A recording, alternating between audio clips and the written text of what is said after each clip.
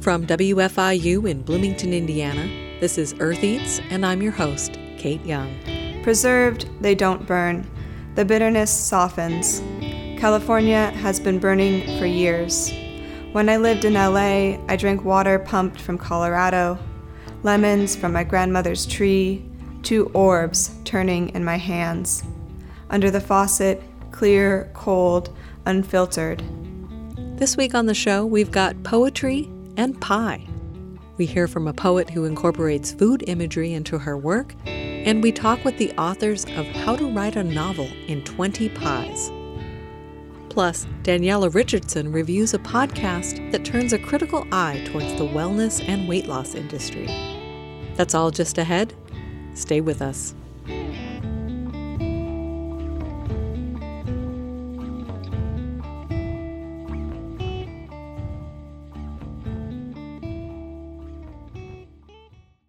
We're starting today's show with poetry. Melanie Tafajan is an award-winning poet from the Pacific Northwest. She currently lives in Raleigh and teaches writing at North Carolina State University. She spoke with producer Josephine McRobbie about her use of food imagery in poems.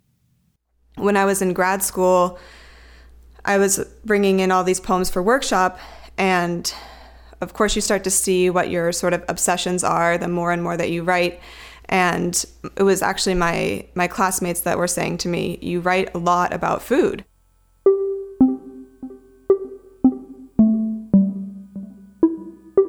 My name is Melanie Tafajan. I'm a poet and writer and also a teacher. My writing and food have sort of grown up together my whole life. I've been interested in food. My favorite gift as a kid was the Easy Bake Oven, but I also have had a lot of food-related jobs. So I've worked on organic farms, I've worked as an oyster shucker, I've worked pressing juice, and all of these things I was doing sort of in conjunction with also writing.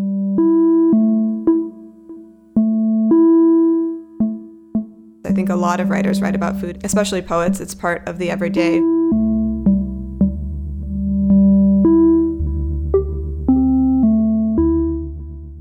This one is, well, I won't explain it, I'll just read it. Oh, actually, one thing I will say about this one is that it's a sonnet. So it's 14 lines, and the end lines follow a sonnet rhyme scheme.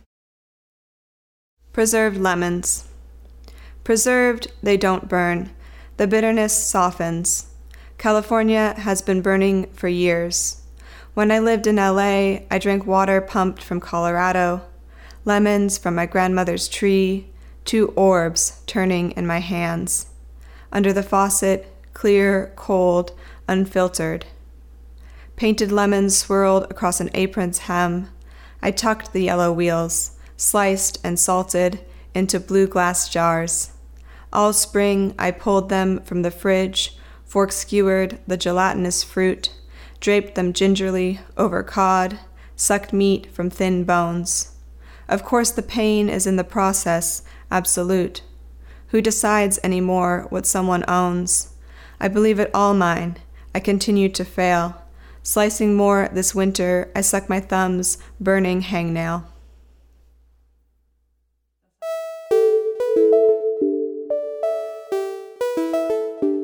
Two food poems that come to mind that I love. Blackberry Eating by Galway Cannell, because it's so sonically engaging. You feel the sweetness of the blackberry, but there's also, it's just a fun poem to read because it sounds great.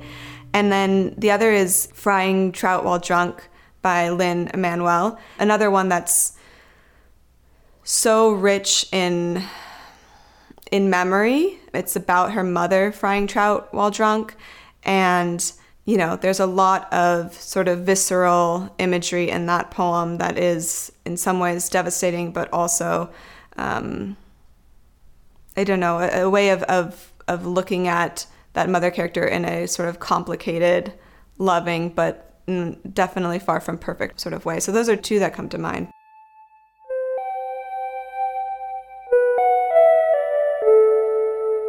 I went to Armenia in 2013 for the first time as a birthright volunteer. So I have a grandfather who's Armenian, and I was there for about 8 months. And during that time, a couple of those months, I lived in Shushi, which is, now it is been taken over by Azerbaijan, but at the time it was part of Artsakh. So I lived with a family there, and then a few years later I was in the Peace Corps and I lived in Albania. One of the poems that I'm going to read is called On Occupation, and it's thinking about, who does land belong to and what sort of forces have occupied that land.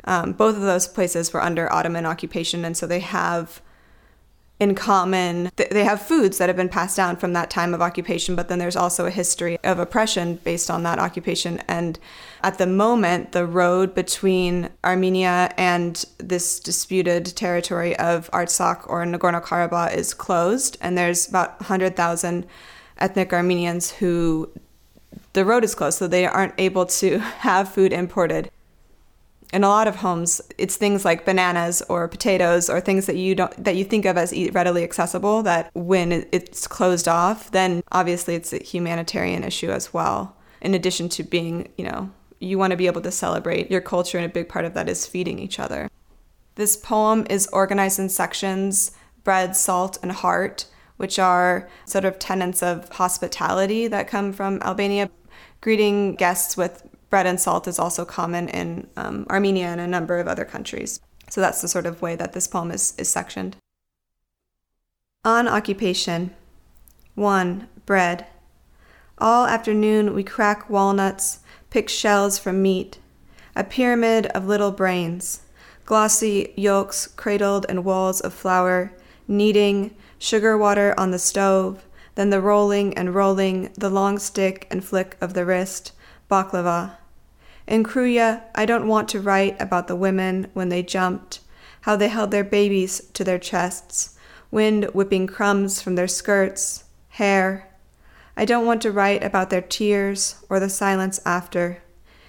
In the apartment, we watch crows drop walnuts from 6 floors up. Inside, a grandfather cracks 2 in the palm of his hand, feeds the children. 2. Salt. Before the wedding, we fill white napkins with salt, twist and tuck them under bras for safety from the evil eye. We dance with pinkies linked, circle tables, twist hips, dodge young waiters hefting meat, platter after platter, kebabs and pork steaks. We descend from the mountains each summer to bathe in the sea. The iodized whiteness keeps us alive. 3. Heart. We eat in the butcher's house.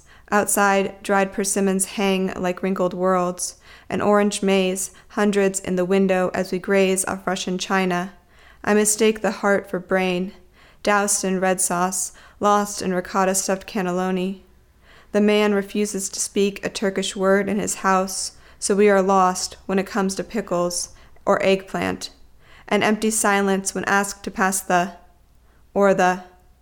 No one can decide on kamshi, so we say it anyway. Later we drink, and tea made from wild thyme. Failing to find the word for thank you, we settle on grazie.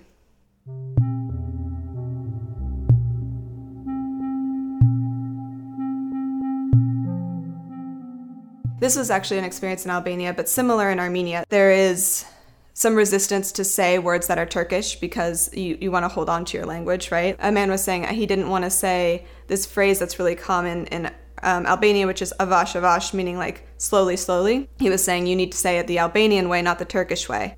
When you're learning a language, and especially like coming from having the experience in Armenia, coming into Albania, there was a number of words that I knew already because they were the Turkish word. In this example, pickles and eggplant. And so I was just thinking about being in a space where people are asserting to speak their own language.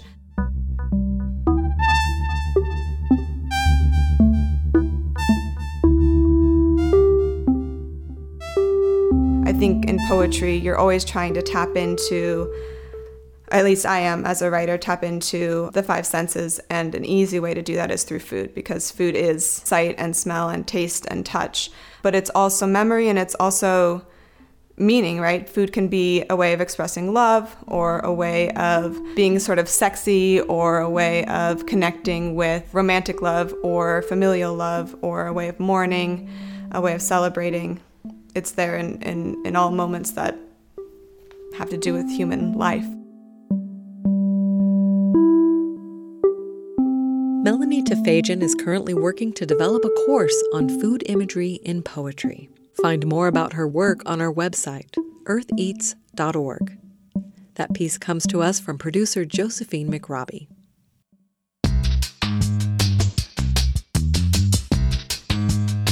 Next, we're going to talk about pie.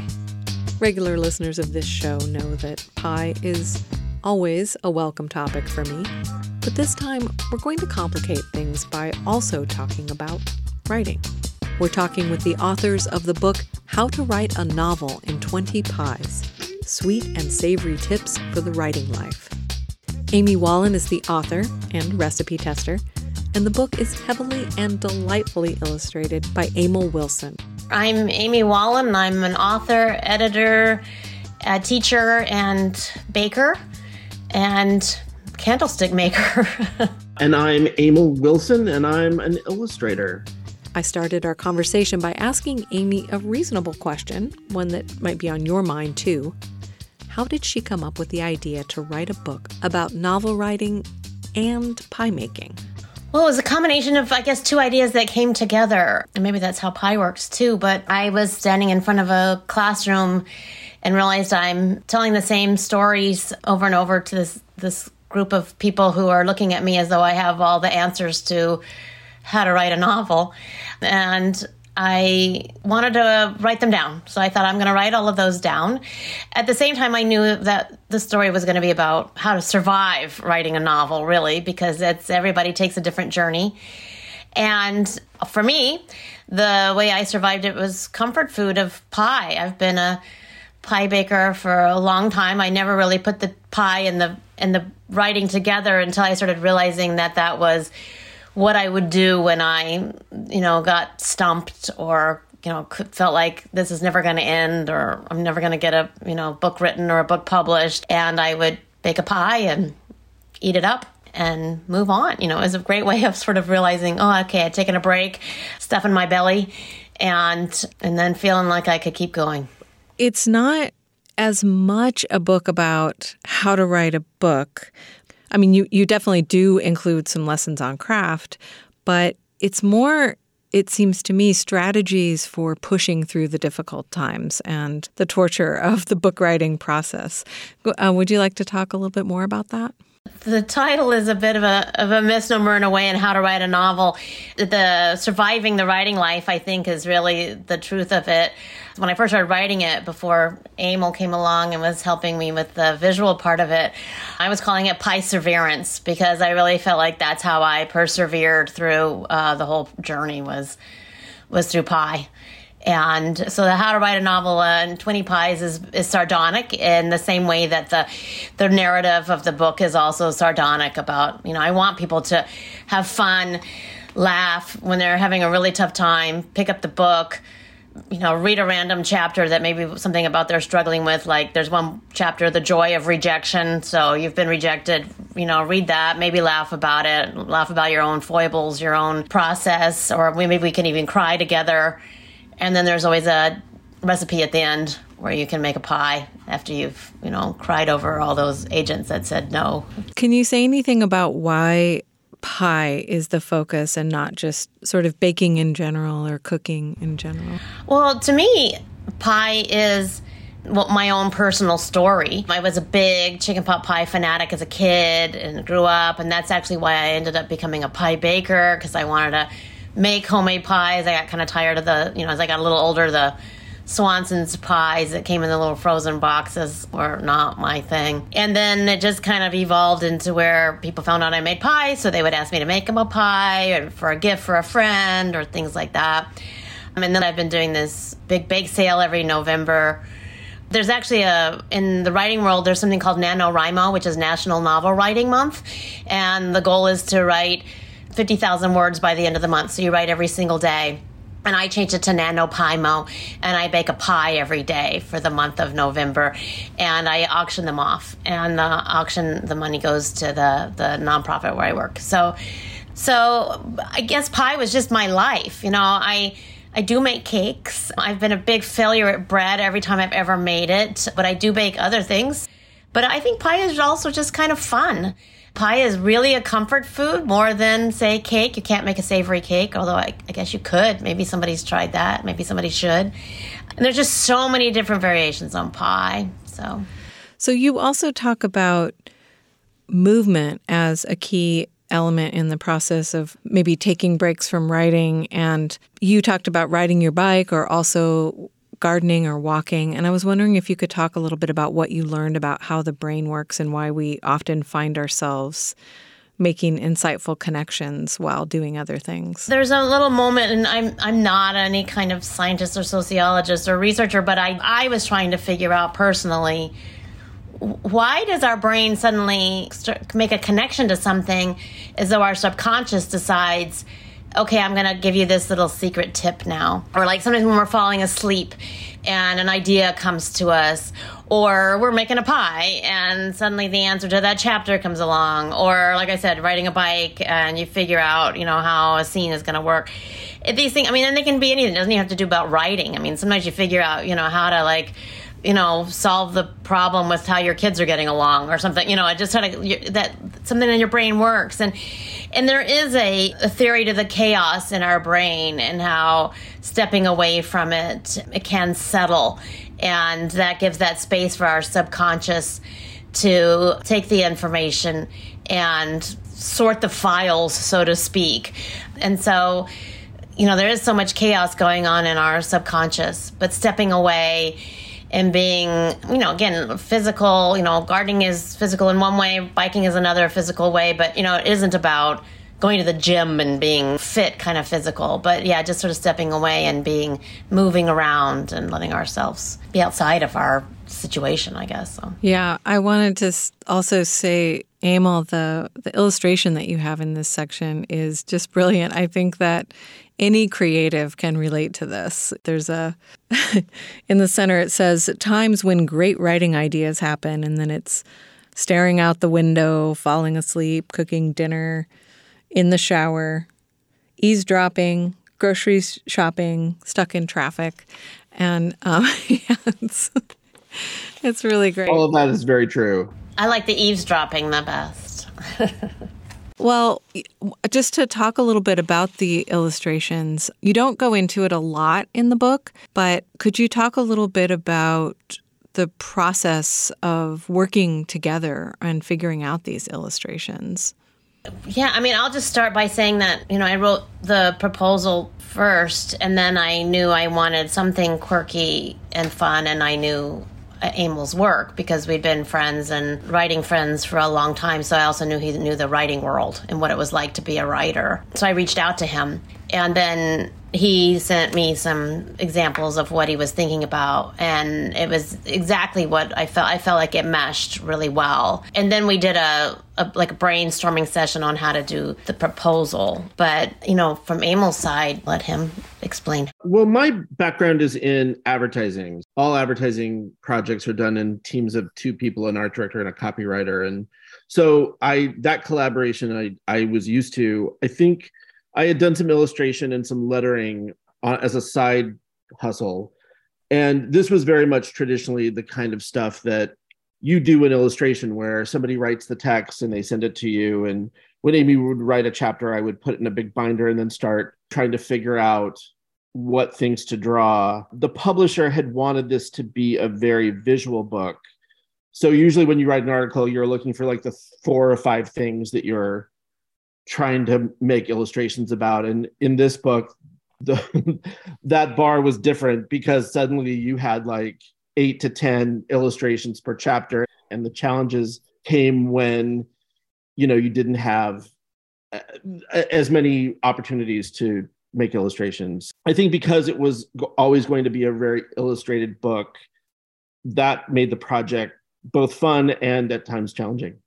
Yeah, there were over 200 illustrations, right, Emil, that you had to do. So it was quite a big job. And we knew that going into it. Like that was part of the initial agreement to do the book. And, when you're like 200 illustrations sounds like, okay. And then when you start drawing it, you're like, well, that's 5. I'm done. Let's go. And then you've got like 195 more to do. So you're like, well, I'll just draw anything.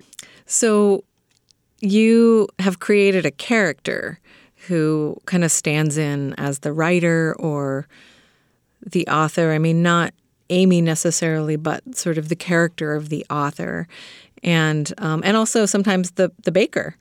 And I was wondering if you could, for our listeners, describe what this character looks like. So I wish the story to this was more glamorous and creative than it is. But so the character is these sort of like deviously weird people that are in animal costumes, which sounds like I have no idea what that has to do with pie. And you would be absolutely correct. There's nothing that has to do with pie.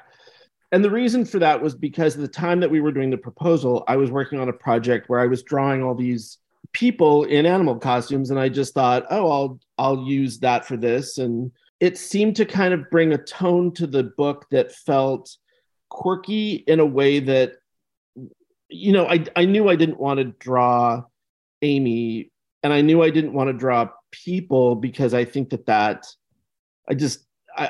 felt like it might be a problem. So I thought these characters kind of stood in for, you know, something that just felt a little bit more interesting. Okay, so you see it as multiple characters, to where I was reading it as just kind of one person, and then there are some others that sort of show up. But it's also true that like the tops of it's kind of like they're in animal pajamas or something. They're in animal onesies. So onesies, for your listeners, they're like, what is this book that we're doing right here? Right. But yes, they are all animal onesies. And yeah. I did notice that some of them had like short pointy ears, and some of them had like longer, more rabbit ears, and some of them had horns also. So I guess I can see now that it is more than one character. Yes. And I kind of think of them as like wearing, like they're all about comfort too. You know, that was how I saw them when Emil first presented the first set to me, a set of illustrations. Because the onesie to me is sort of like, you know, that's what you wear when you're going to watch the Super Bowl all afternoon, right? And eat a pie. A whole pie. And immediately it does bring that humor and a lighter tone to the whole project as soon as you see those characters. So could you talk, either of you, about the role of humor and why you wanted this to have that kind of tone? Amy, do you want to take that first, and then I'll... Sure. Yeah, because that was my intention originally, because I knew, like I said, that this was a hard journey, and I wanted it to be something that made people laugh, so that when they're going through this, whether it's the writing or the agent search or waiting to hear from an editor or stuck on a chapter or whatever it is, I wanted them to know that it is hard and they should keep going, but also stop and have some fun along the way and laugh. Just like I think pie, you know, is my comfort food. Laughter is also my comfort. You know, it's my comfort zone. It's where I go. So, you know, I want to watch Seinfeld, you know, before bed as opposed to, you know, a Holocaust movie. Usually. I think that for me, I wanted the drawings to kind of be a commentary on what was writing, and I was worried that it would get too sweet.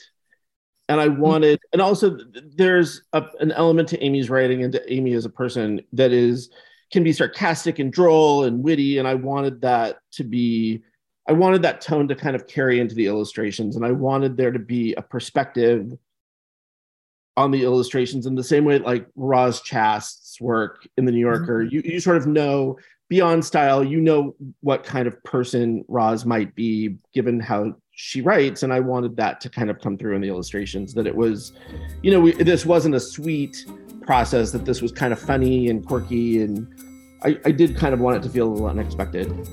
That's how I felt the humor could be punched up by the illustration. That's Emil Wilson talking about the book he illustrated, How to Write a Novel in 20 Pies, written by Amy Wallen, released in the fall of 2022 with Andrews McMeel Publishing. We'll be back with Amy and Emil after a quick break. Stay with us.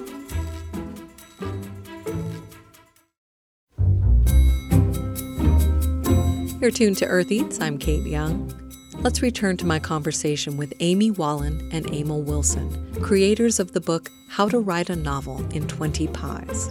Emil, I know, even though you didn't identify this in your introduction, that you are also a comic artist, and there are some really just full comic strips in here, or like full pages. There's a spread, for instance, a 2-page comic spread with the author character firing a cast of characters for the book once the author has decided to abandon an idea. And I was wondering if you could talk about how it's really funny, actually. It's so funny.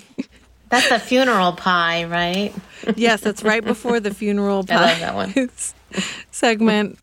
I was wondering if you could talk a little bit about how your comic making skills inform your illustration for this project, or just anything that comes to mind about that. Well, interestingly, we worked on this proposal. I was in advertising for years, and then about 3.5 years ago, decided to take a hiatus to work on some comics work, and I attended the Center for Cartoon Studies in Vermont. And so this proposal predates going to school, but then once I was in school and we were continuing with the pitch and continuing with producing the book, I wanted to bring comics into it just because I had done it. So I was like, can we find an opportunity for that to happen? And as it was, I think that Amy was looking for a way to do different pies. And so I had offered to do a funeral pie. And the whole idea is that a funeral pie is what you take to a funeral. But in the case of this book, saying goodbye to characters, that you're abandoning part of your book or abandoning the book in total. And so there's a funeral for it. And that just seemed like it was a really nice opportunity to do a comic. Yeah. Yeah. And I love it because then the next spread, the comic sort of carries over, but then the recipe itself is highly illustrated. And it's really beautiful. It's a really nice piece.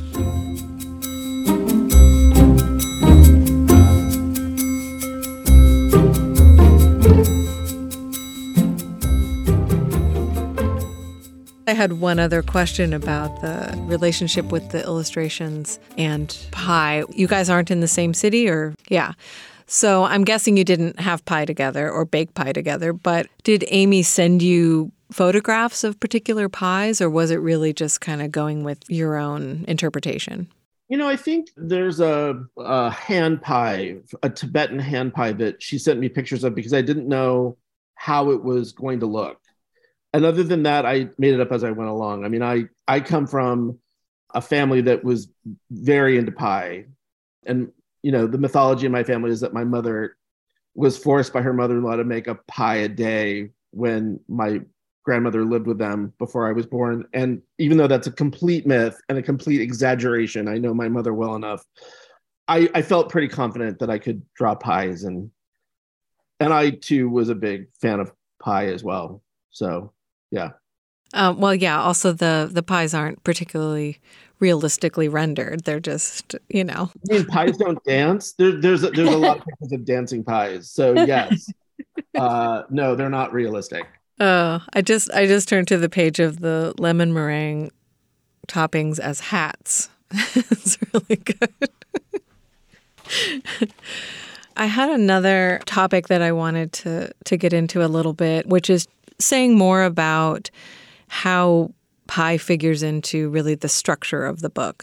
Sometimes it's part of your own story, Amy, like when in the memoir aspects of the book, like what do you do with a freezer full of salmon after you and your salmon fishing husband have split up? But other times it's about the process of book writing, like the funeral pie that we just talked about. And sometimes it's comfort food or symbolic, for instance, like the ice cream pie when navigating the world of agents, when you're feeling like you want to scream, or the black and blueberry pie when dealing with rejection.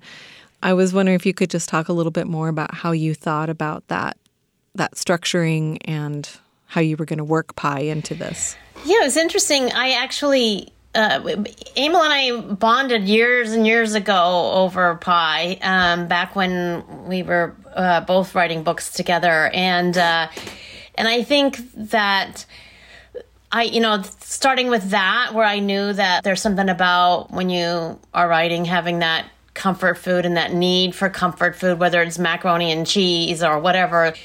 And then, writing this, when Emil and I did the proposal, the first, again, it was kind of like Emil and the illustrations. The first 5 pies were pretty easy to think about. Like the black and blueberry for rejection was easy, right? You're feeling a little bit beat up after all of that rejection. So that comes together.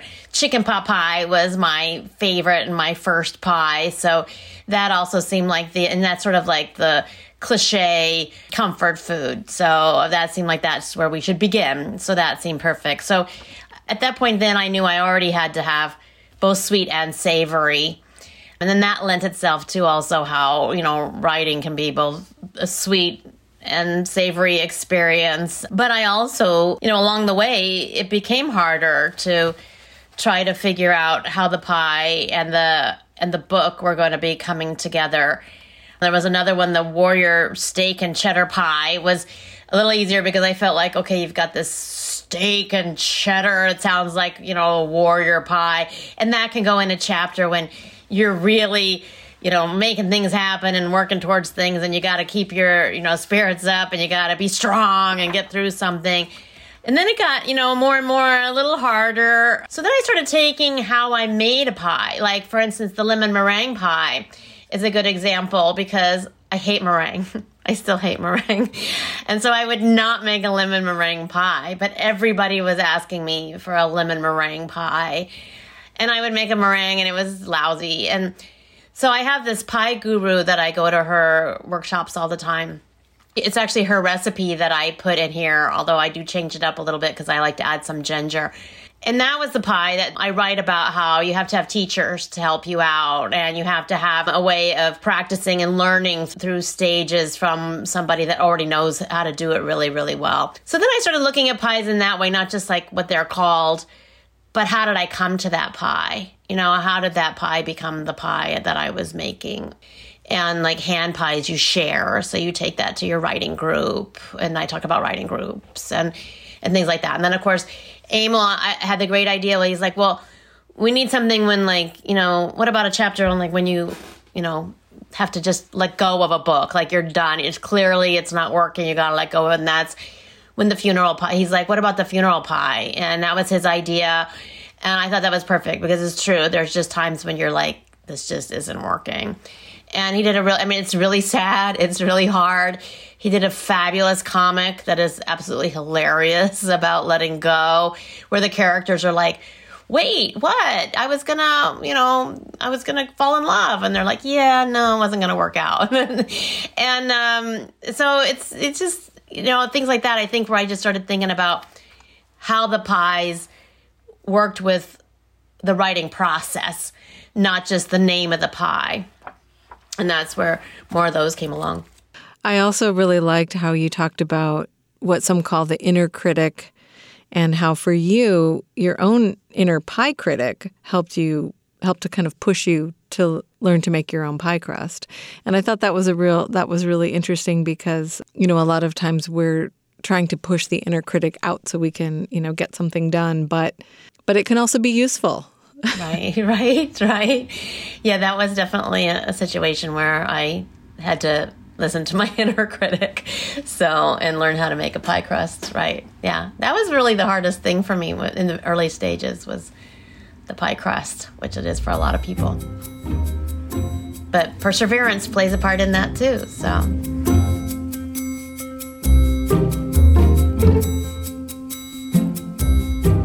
You already spoke about this a little bit, but I wanted to ask you about a couple of things. The Savory Salon series. Sure. That was also, as a teacher, trying to figure out how to blend my pies in the writing, because I feel like it's a comfort food. And so I started doing workshops in my home, and manuscript workshops where people came and sat, not just short story sort of stuff, but more like you brought a whole manuscript and we read them in advance, and we'd spend a weekend. And because it was such an intense workshop, I made pie and served pie at the workshop, and that was part of it. And then the salons were, I knew because of working in New York and then also being in San Diego, I knew a lot of published authors. And when you're an aspiring writer, you want to meet authors and find out their story and how did it happen and how do you get there and how do you get to be you.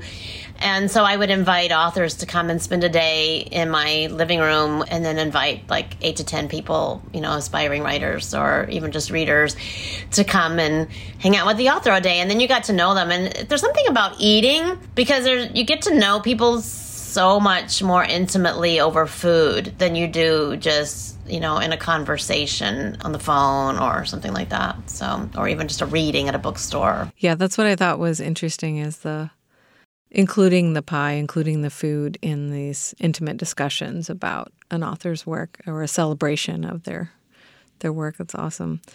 And then you mentioned this, but I would like to just hear a more thorough explanation about your NaNoPyMo. Yes, NaNoPyMo. It started off as a personal challenge just to see if I could do it. There was this, like I said, NaNoWriMo, which is National Novel Writing Month. And I was going to try to do that and bake a pie. I couldn't, I can't leave well enough alone. So I was going to do my 1,000, I think it's 1,700 words a day you're supposed to do in order to reach the 50,000 at the end of the month. It's a big, huge worldwide community that gets together to do this. So I was going to write, and I was going to bake a pie a day, up the ante. Well, let's just say the writing went off into the Netherlands, but the pie baking I kept doing, and I just was having a blast. I mean, at first I was kind of frantic, and in fact, I even broke my flour jar like the first week, because I was moving around so fast. But it ended up being, yes, it was a challenge. I found at the end of the month, I knew more about pie. I felt more confident about my pie baking. I did it. I made 30 pies in 30 days, gave them away. And it was kind of like a first come, first serve. Whoever wants to come by the house and pick up the pie, it's yours.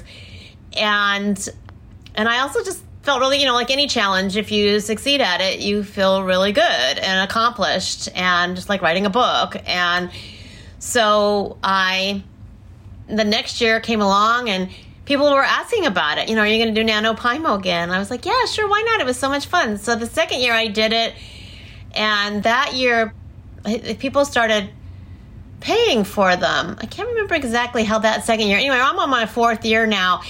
But the third year I decided, I'm just doing it for fun, for me. So I started auctioning off the pies instead because I'm like, okay, if people want to pay for them, I'd rather raise money and do it like a bake sale. And I worked, like I said, for this nonprofit. So I started doing it as an auction, and I thought, I'll raise like $500. And I ended up raising over $2,000. So I was like, okay, well, I'm going to do the same the 4th year. And this year I did it, and people because now people know how it works and what's happening, and they get excited and they start strategizing on which pie, on what day, and I don't have anything planned. I don't even know when I'm going to make a certain pie. But some people want the savories, and some people want the sweet, some people want the berry pie, and some people want it like it gets close to Thanksgiving. They want to stock up with the pecan and the chocolate pie before Thanksgiving, and so they start strategizing, and they bid each other. They also figure out, just like a silent auction, like waiting until the last minute to send in their bid so they can get the higher bid, and outbid someone else. Anyway, I ended up raising over $6,000 this year, and I'm just making a pie. So people were really into it. They have fun, and I'm exhausted at the end. So the nonprofit that Amy raises money for is called Ocean Discovery Institute. We have a link on our website if you'd like to learn more. While Amy and Emil have a lot of fun with the pie recipes in this book, they are actual recipes, like you'd find in a cookbook. I'm looking at the No Guarantee peach pie, which is really completely illustrated. Emil has illustrated every step. From selecting the peaches to getting the peaches peeled to finishing the pie. And just as someone who does do a lot of baking, especially pie baking, I feel like the instructions are coming from someone who has made a lot of pies and who knows if you don't do this, then your crust is not going to get brown all the way. Or if you don't add some thickener to this fruit, it's going to be too juicy for your pie. So yeah, it feels like there's a lot of attention to detail in a lot of these recipes. So it is a book about writing, but it is also a book about baking pie. Yes. What were you going to say? Oh, I was just going to give credit to Emil for that peach pie because this was his recipe. That specific pie is about every summer there's a batch of peaches that you eat. There's a peach that you eat that's amazing, and you're like, I love that. This is the best peach I've ever had, and that's the peach that you make this pie out of. And more times than not, you'll make this peach pie, which is unbaked. The filling isn't baked; it's just fresh peaches. And there have been so many times that I've eaten that pie and been like, ugh, these peaches are terrible. And it makes the pie as awful as you can imagine. It goes from being the most magical pie to being just like, let's just toss this in the garbage can. And that felt like a nice metaphor for writing. Because terrible peaches look like the good peaches. So just when you bite into a peach, sometimes you're like, this is going to be great. Oh, this is terrible. And vice versa. Yeah. And so I think that felt like a lot of the writing I do is where I think it's great and then start doing it. And then it's, oh no, this isn't great at all. And vice versa. So there you go. In conclusion, thank you both so much for talking with me. But I was wondering if you could each say what your favorite pie is. That's always a hard one. Thank you so much, Kate. This has been a lot of fun. I'm saying thank you in order to stall so I can tell you which pie, because I always have a hard time deciding. But I think for me it is the salmon and portobello pie, that the recipe that's in here. It was one I created, but I also still love it. It's a favorite of mine. Yes, Kate, thank you for having us. My favorite pie is a fresh apricot pie. My mother used to make a fresh apricot pie, and there is a very small window between it being too tart and it being too sweet, and she always seemed to get it perfectly, and it's magic. That was Emil Wilson and Amy Wallen. Their book, How to Write a Novel in 20 Pies, came out in the fall of 2022 with Andrews McMeel Publishing. Amy Wallen's other books include the novel Moon Pies and Movie Stars and When We Were Ghouls, a memoir in ghost stories. Emil Wilson's comics can be found on the Nib and the Gutter, and we have links to both of these artists' work on our website, eartheats.org.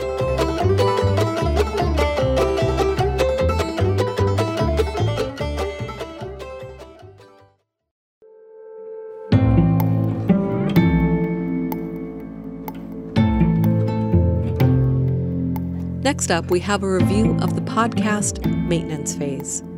This review comes to us from Earth Eats producer Daniela Richardson. Maybe you've fallen victim to a health fad or two. As both a young, impressionable person and a fat person, I definitely can say that I have. What we've come to understand as quote-unquote healthy eating is often misguided health information and an insane amount of anti-fat rhetoric all wrapped up in a pretty bow. In a world where skinny seems to be the goal, the things we eat quickly can become sources of judgment from others and take on meanings that something like a sandwich probably shouldn't have. And more importantly, the lack of informed discourse on these health and wellness issues can get in the way of learning how to properly take care of ourselves. The podcast Maintenance Phase addresses this by, in their own words, debunking the junk science behind health fads, wellness scams, and nonsensical nutrition advice.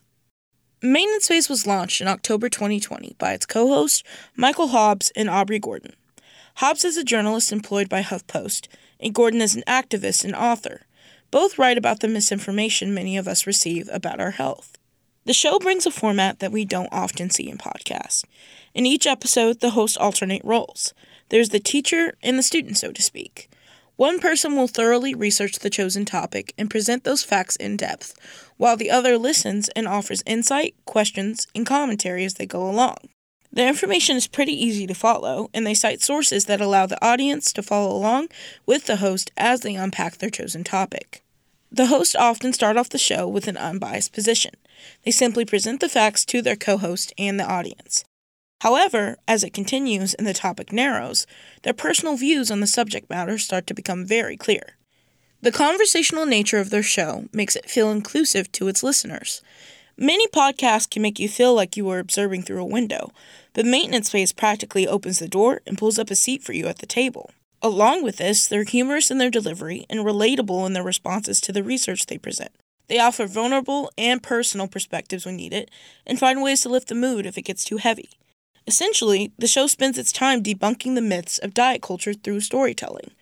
For instance, in one episode, they might expose the misinformation spread by a falsified weight loss program, and in another, they could pick apart the supposed health solutions offered by a celebrity-owned brand.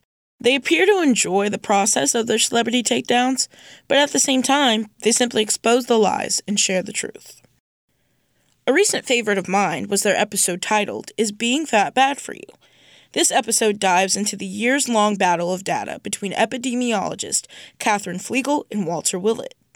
Flegel conducted and published a study in 2005 that found being overweight was associated with a lower mortality rate compared to being a normal weight, and being obese was associated with a higher mortality rate.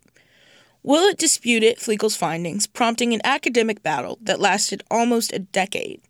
Here's a short clip sharing a little bit of what Aubrey and Mike had to say about these events, starting with Katherine's research. So basically, the number one finding of her paper is that, people in the BMI overweight category are slightly less likely to die. So a little bit of fat has, some protective effect on mortality rates.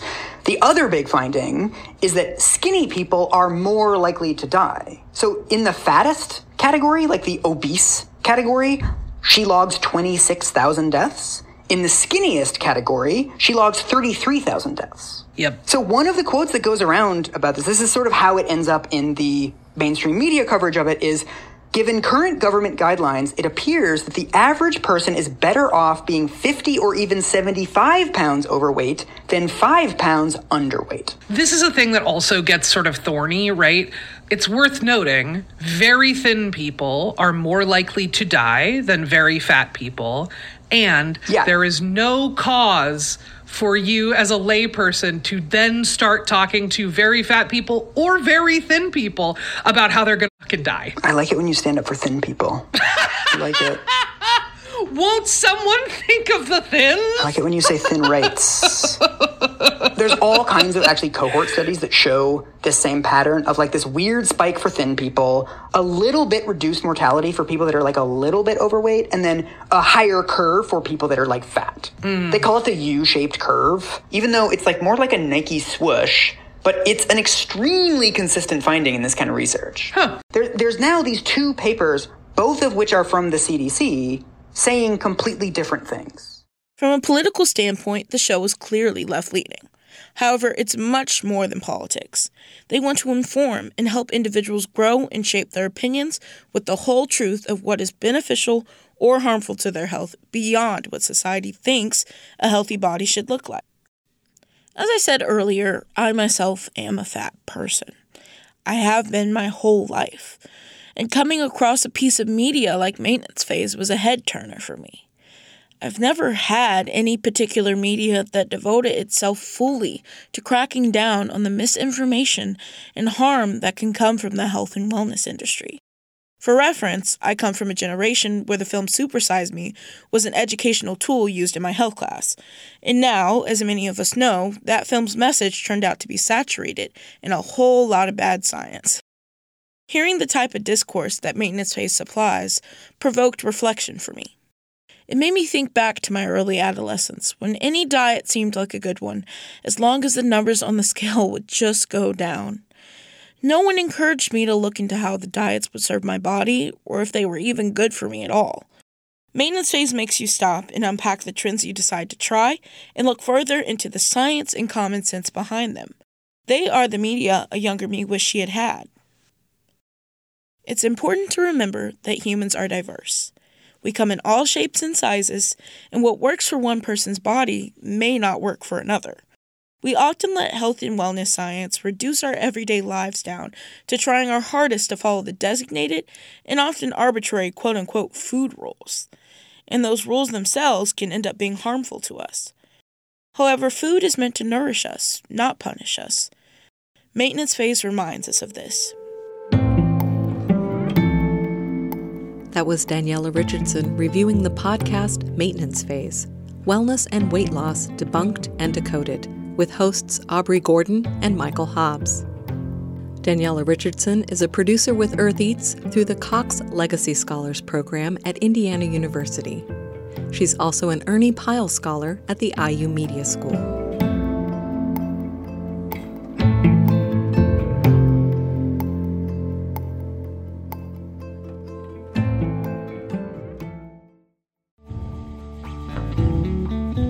That's it for this week's show. Thanks for listening, and we'll see you next time. Earth Eats is produced and edited by Kate Young, with help from Eobon Binder, Alex Chambers, Mark Chilla, Toby Foster, Abraham Hill, Samantha Shimenauer, Peyton Welly, Harvest Public Media, and me, Daniela Richardson. Special thanks this week to Josephine McRobbie, Melanie Tafajan, Amy Wallen, and Emil Wilson. Our theme music is composed by Aaron Toby and performed by Aaron and Matt Toby. Additional music on the show comes to us from the artists at Universal Production Music. Our executive producer is John Bailey.